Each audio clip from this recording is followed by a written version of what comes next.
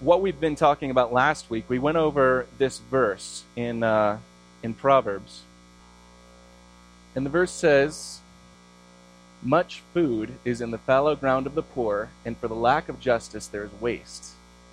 Another translation of it that's a little simpler to understand says, "A poor person's farm may produce much food, but injustice sweeps it all away." Today I'm going to try and get to the bottom of this. Last week we talked about justice. We talked about how the word mishpat essentially means God's divine law. And that's the Hebrew word for justice. And so when we talk about justice, we're talking about the right order of things. We're talking about wholeness. We're talking about restoration to what God intended. So today, I wanted to start by looking at, there's two categories of people that God has consistently shown a particular interest in. And those are those who have no provision and those who have no family. I believe that God cares about the first because he's incredibly passionate about the second. The Bible says he sets the lonely in families, and it emphasizes that God is passionate about restoring the hearts of the fathers to the children and the children to their fathers. Being in community, being a part of a family, is something God is very serious about. In fact, when it talks about him establishing the nation of Israel, he gives a really interesting metaphor. God gives a metaphor of finding a just-born baby in the middle of the wilderness. And it's sitting there, and it's hungry, and it's alone. And God adopts this baby and raises the nation of Israel, essentially. When we talk about this idea of being hungry and being alone, how many of you guys have ever noticed it's hard to be around other people when you're really hungry, or at least hard to connect? I love, in our age, we've invented the word hangry, and that when I realized that was a thing, my whole world changed. When I realized that some of our arguments could be solved by a Snickers bar, it was a really happy day. We'd have an argument, not a debate. Hold on, there's a Wendy's right around the corner. Let's pick this up in 10 minutes. The thing is, when you're hungry, when you're not sure where your next paycheck is coming from, it's really difficult to think about anything else. Poverty is debilitating. It separates us from community or family. Poverty separates us from being a part of a community or a family. The reverse of that's also true. Family and community can separate us from becoming in a place of poverty. God's concern for the poor, for widows and orphans and even foreigners, is strewn throughout the entire Bible. But our culture has made it difficult a lot of times for us to connect to a lot of these verses and concepts. In fact, in researching this, I found a commentary that perfectly sums up the way that our modern mindset is. It's funny because it was written in the 1700s. But a commentary on this verse here, and instead of it saying injustice sweeps it all away, it uses the word destruction. So here's what this guy says. He says, that is, it's destroyed for lack of judgment. Oh, how much the poverty of the poor arises from their own lack of management. They have little or no economy and no foresight. When they get anything, they speedily spend it, and a feast and a famine make the chief varieties of their life.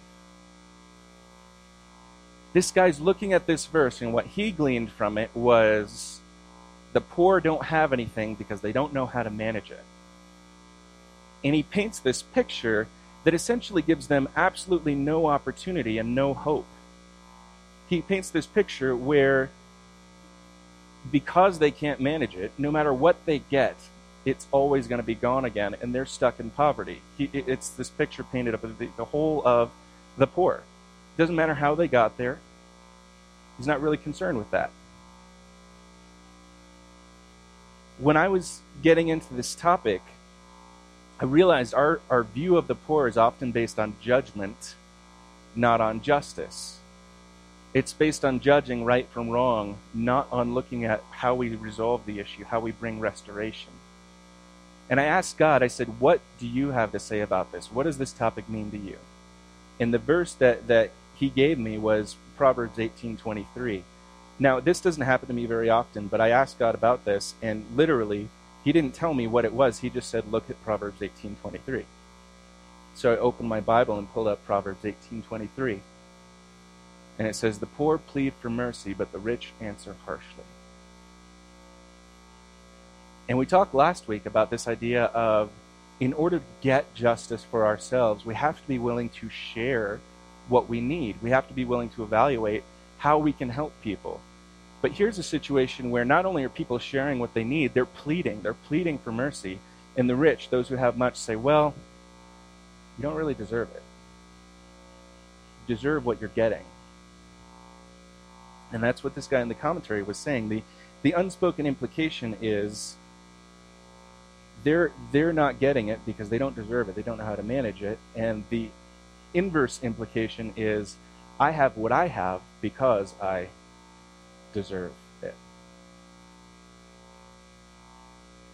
I'm not going to stick on this point, but in the political sphere, we have a lot of arguments for or against free handouts and this idea.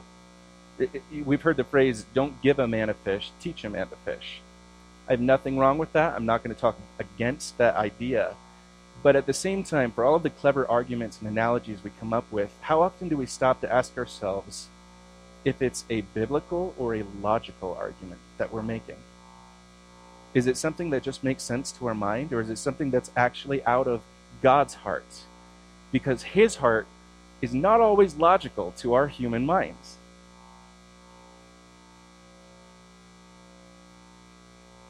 We have to ask ourselves, did Jesus say care for the poor, the widows, and the orphans, as long as you're certain that they won't mismanage what you give them? What did the Good Samaritan know about the guy he found on the side of the road?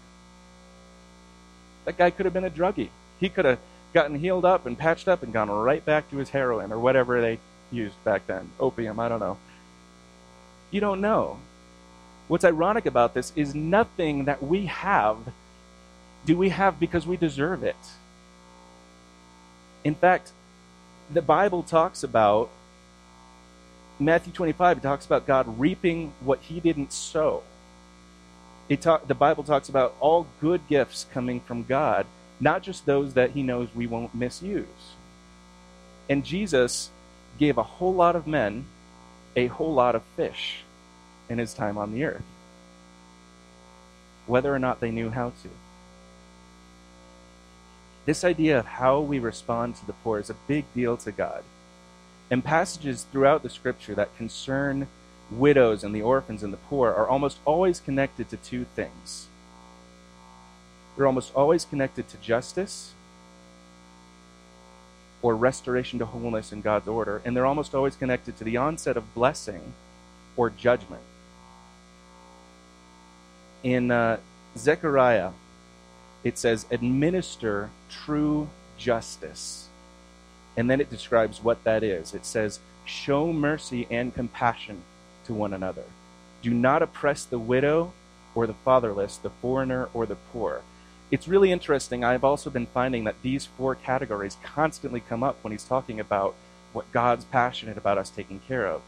The widow, the fatherless, the foreigner, three groups with no family, and the poor, a group with no provision that prevents them being able to connect into community or family. What's interesting is after God gives this admonition, administer true justice, it says they refused to pay attention. Stubbornly, they turned their backs and covered their ears. They made their hearts as hard as flint and would not listen to the law or to the words that the Lord Almighty had sent by his Spirit through the earlier prophets. And at the end it says, when I called, they did not listen, so when they called, I would not listen. I scattered them with a whirlwind among the nations where they were strangers. The land they left behind them was so desolate that no one traveled through it. This is how they made the pleasant land desolate. We hear a lot in the political season about make America great again, or whatever it is. You know, we were once a great nation, or we need to become a great nation. And it's all like, if you vote for me, I'll make it a great nation. It's so dumb. It's just like, do you remember the high school elections where like people would run for class president and it's like, if I'm class president, we'll have parties every day. and lunch will be free, and school will end at noon. Exactly. And they don't mean a word of what they're saying. They can't enact the changes that they're talking about. The problem is when we talk about poverty, when we talk about poor people, and I'm not just focusing on the physically poor, I'm just kind of going there right now, we blame systems, and then we want a system to come in and fix it. It's the government's fault, or only the government can fix it. It's the church's fault, or only the church can fix it. Those are easy things for us to say because it takes every ounce of the weight off of our shoulders. We don't have to do anything about it if we think about it that way. But God says, the pleasant land wasn't made desolate because you elected the wrong person. I let the pleasant land become desolate because you did not care for the fatherless, for the poor. In fact, this idea is so important to God that in Matthew 25, he turns it up to 11. And starting in verse 31, it says, when the Son of Man comes in his glory and all the angels with him, he will sit on his glorious throne. All the nations will be gathered before him. So he's talking about the day of all the nations are coming before his throne, and then he's separating them just like a shepherd separating sheep from goats. And it goes through the people that he welcomes, and he welcomes them because they did give to the least of these. And then he goes to the other ones, and he says, depart from me, now get this, you who are accursed, into the eternal fire prepared for the devil and his angels. For I was hungry, and you gave me nothing to eat. I was thirsty, and you gave me nothing to drink. I was a stranger, and you did not invite me in. I needed clothes, and you did not clothe me.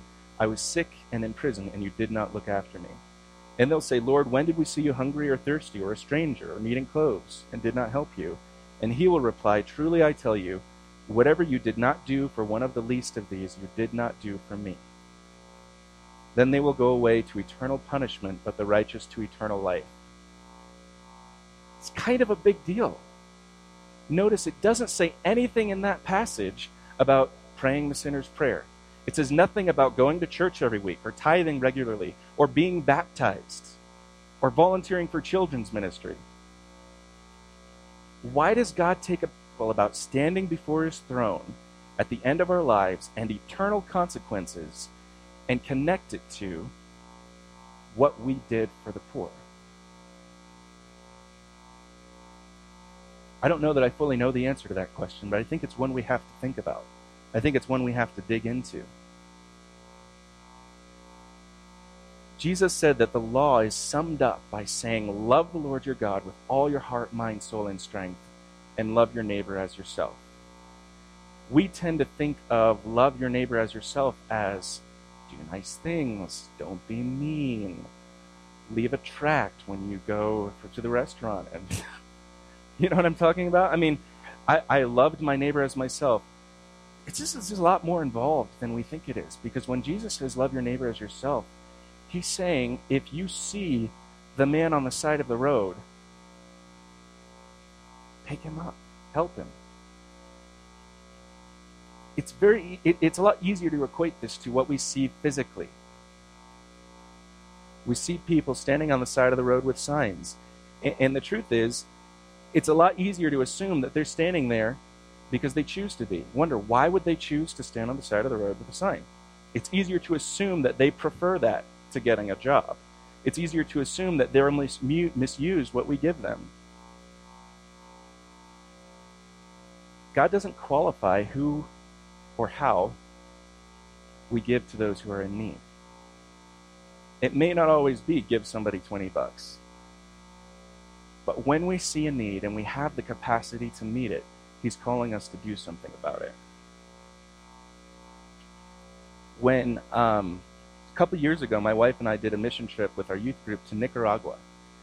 And it was an amazing trip. We met some beautiful people. It's funny because the hotel we stayed at was actually owned by a Jewish couple that came to faith through the Vineyard movement. And so really interesting stories from them. But we were ministering in this church, and there was another group from another town there, And they all had matching T-shirts, and they were very nice. And it was interesting because we came in saying, what do you need us to do? Like, we didn't have an agenda. We didn't have a plan. We were like, do you need us to clean something, build something, tear something down, preach the gospel, play with kids, serve food, whatever you need? Like, that's what we want to do. This other group, and I'm not saying this to demean them, but their heart and their mindset coming in was, we've got a puppet show planned, and we're going to do this big event and get a lot of people coming. And so they did. They did a big event. They all wore their matching T-shirts, and they had puppets get up and say things, and there were kids there, and, it was good. The question is it what they needed? Or was it just what these people decided they needed? It was really interesting because we were talking to the pastor, and he was actually really frustrated. He was a Nicaraguan native and spoke English very well, and in private he shared with our group, they have so many resources that we could use. They have so many gifts that we could use. But they come with their own plan, and we just have to honor them and let them because they're giving it to us.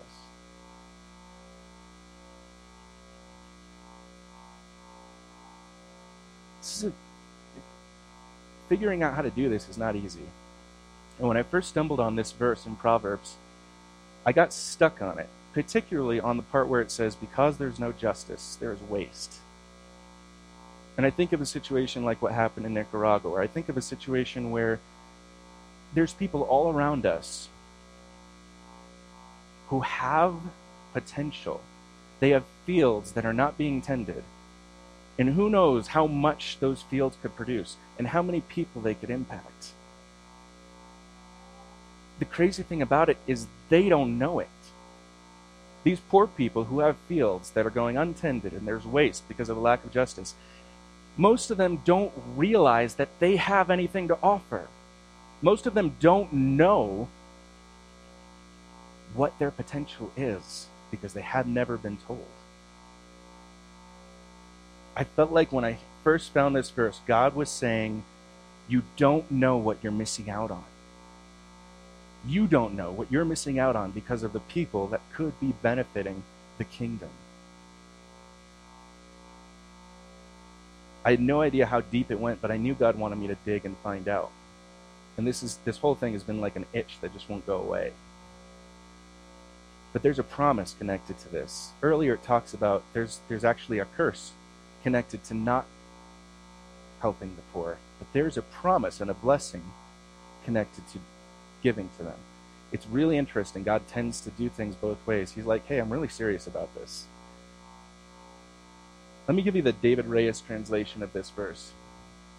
The David Reyes translation says, there is wealth and provision in the untended fields of the broken and oppressed. But because they are not made whole, the abundance they might bring is never seen.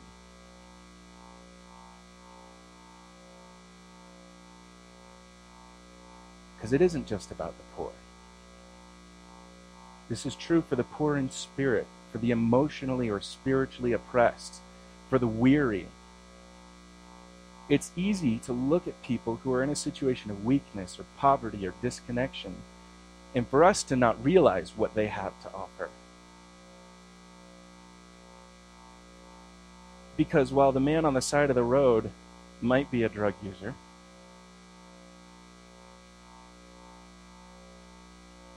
he might be the next big minister.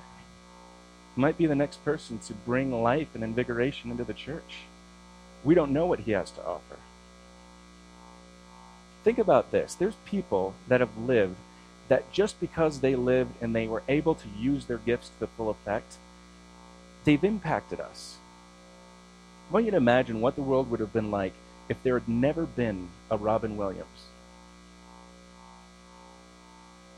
And just thinking about it that way, all of a sudden, each one of you who's familiar with him can think about little moments of enjoyment that you've gotten from him using his gifts. Or Prince, or David Bowie, or, those are entertainers. What about people in your life that have impacted you? What if somebody in your life impacted you because they were poor in spirit, but somebody brought justice to them. And that justice enabled their fields to start producing, which impacted you today. When Jesus asked the woman at the well for water, she was shocked. She was stunned. She couldn't believe that he would ask her for it. And she's like, why are you asking me? She's like, first of all, I'm a woman. Second, I'm a Samaritan. And third, a serial monogamist. She was. But Jesus, by asking that question, assured her that she did have something to offer. Mary Magdalene was a former prostitute, possessed by demons. She was previously looked at only for what her body could provide. But when Jesus showed up, he showed her that she was more. He showed her that she had an abundance to offer. And in fact, because of him bringing justice into her life, he told her, your story is going to impact people for centuries, for generations. When people talk about me, they're going to talk about you. When Jesus built his church, it's interesting, look at who he used. Because if you look at resources and you want to build something that'll last, most people's tendency is to think, well, you build it with the establishment. You build from within, right? I want a big ministry, so I'm going to start at a church, and I'm going to work hard, and I'm going to get a promotion, and then I'll start my own church plant. You want to work within the establishment. If Jesus come, it's like they were saying, dude, Jesus, you want to be big? Go out to Jerusalem. Work within the synagogues. Build a rep. And that's not what he did. In fact, instead of going with the Pharisees and the Sadducees and showing how great he was and how knowledgeable he was, he goes to the prostitutes, the tax collectors, the sinners. He's having dinner with them. They're sitting around. They're probably just getting drunk and talking and laughing. And the Pharisees are looking at this saying, this is not what's supposed to be happening. This is wrong. But Jesus saw something in those people, in the people who were broken and weak and poor in spirit. And he, in giving to them, in ministering to them, in meeting with them, and eating with them, they wound up becoming the foundation of the church. Think about it this way. Jesus built an entirely new stream of wealth. Money, talent, leadership, vessels of spiritual power that is still impacting the world today through his church by repairing the hearts and giftings of the poor and the ostracized. By focusing on them, their fields produced enough fruit to inspire this church thing. We know that God and his Spirit are behind that, but he built it through people that didn't have anything. They weren't great. They weren't rich. They weren't leaders. But they became that way.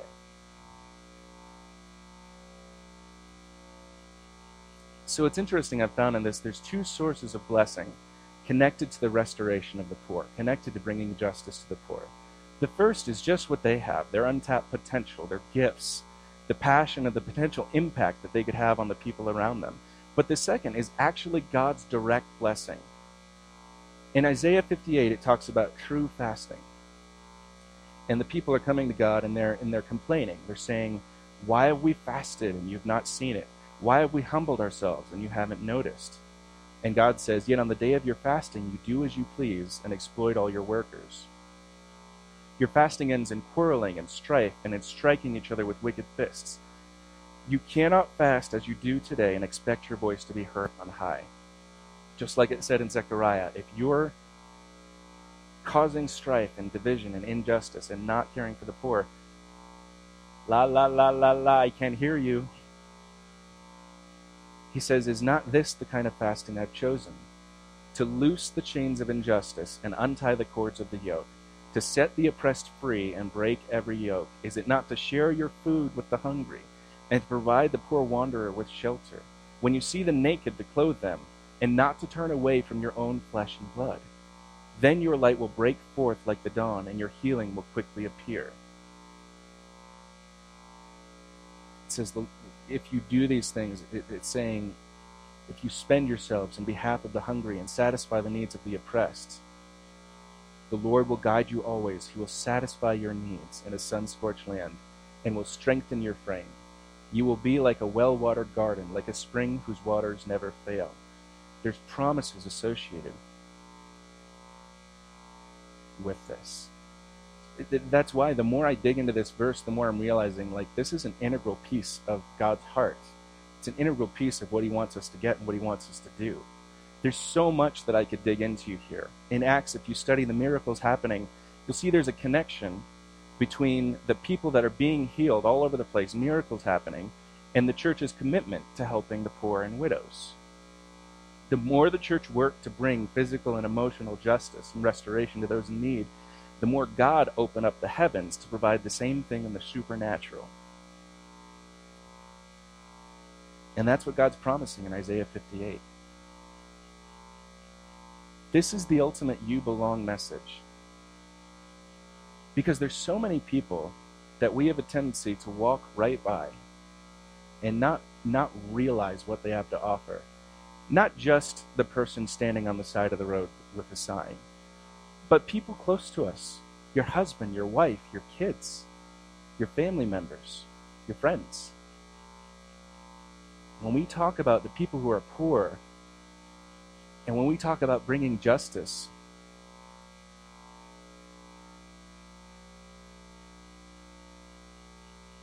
when we talk about doing this thing, I think one of the big questions is to ask is, do we look for ways to bring restoration? Or do we encourage separation? So here's a way of looking at it. Here's a question. For those of you married couples, or those of you with friends that you fight with every once in a while, do you wait for them to apologize first, or are you willing to apologize first? Do you wait for them to provide for your needs before you're willing to give anything? In other words, do you hold back? Do you have pieces that you hold back and say, I'm not going to, I'll be honest, that's been difficult for me sometimes. Because when we get in a fight and we're arguing, I want to say, well, it's your turn to apologize first. I don't know about you guys. Who keeps count? Or who? Okay, nobody keeps count. Well, good. You guys are awesome. Okay, thanks for being honest. Okay. See, we don't want to admit it, and I don't want to admit it, and I have stopped doing it as much, I'll say, but there was a period in our marriage a couple years ago where I literally was keeping count, and I was like, here's the percentage, babe. Here's the percentage of me apologizing first versus you apologizing first. But even in that, think about that. Even in that, the whole concept of that is, I have something that you need, and I am withholding it. It doesn't matter. It's not about me demanding what I need. It's about, I see something that would bring restoration. If you have it, give it. That's not easy. We can't do that on our own power.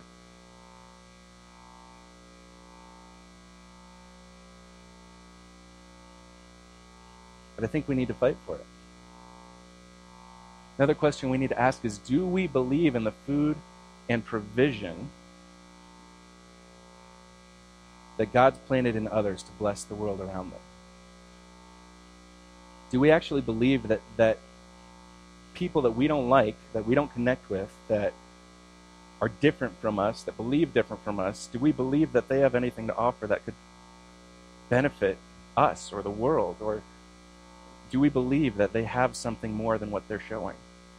And if we do, are we willing to tell them about it? Are we willing to encourage that in them? There's people I have met where on first meeting, and even many subsequent meetings, my mental judgment of them, my opinion of them was, well, they're just who they are. They don't really do much. They just kind of sit there. They don't talk. They're just, they're who they are, and that's okay. And I didn't give it a second thought. If I had been willing to see more, I'd have realized that when they finally did start speaking out, there was so much that I was able to learn from them, and it was that impacting me in such a huge way, hearing them speak, because finally they had the courage and the capacity to do it, I felt bad that I wasn't one of the ones that encouraged them to start speaking.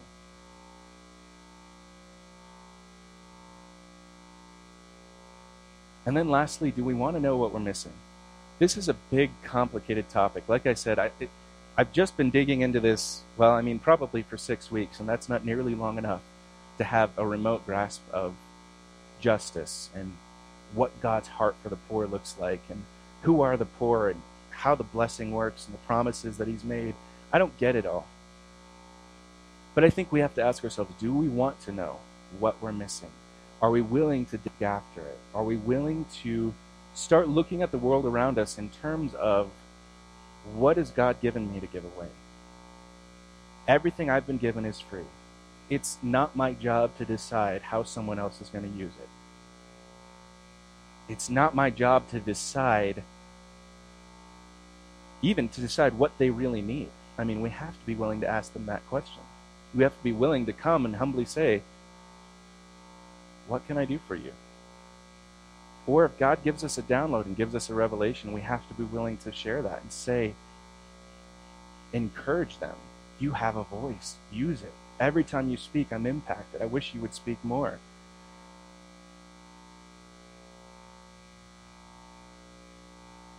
Essentially to say you belong. And if you are having trouble belonging because you don't have provision, I'm going to find a way to provide that.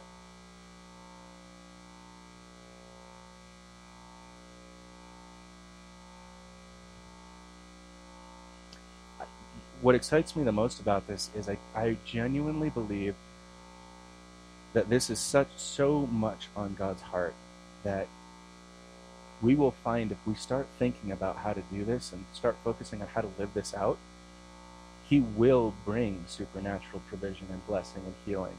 I believe that miracles will start happening. I believe that God means it when he says your healing will appear quickly. I believe it when he says he's going to provide for us. And I believe that this is a big thing. I don't want to come out and just say, do A and you will get B. And yet, it's kind of what God has said. I don't claim to understand it, but I want it. Last week I shared about a story about a man who walked in to a training camp in Spain. Didn't even speak English. He had just been robbed. His leg was hurt. And they prayed for him. And the way that the leader described it was, they gave the gift of healing to the man. Can you imagine if we were invested in bringing justice, if God gave us things like the gift of healing just to give away? I do believe that if we're willing to try and reach out, that our gentleness will have a return, that our mercy will have a return, that instead of speaking with a harsh word, thinking about what we can do. So let's pray. God, we just thank you that you're the God who tells us we belong. The God who longs for the people that are separate, that are outside of families, that are alone, that are fatherless or widowed or orphaned, that are poor, that are foreigners, God. God, we thank you that you care to pull us into families. God, that those of us who are in families and don't feel like we belong, I pray that you would help us to share those needs with people around us, that we would be pulled back in.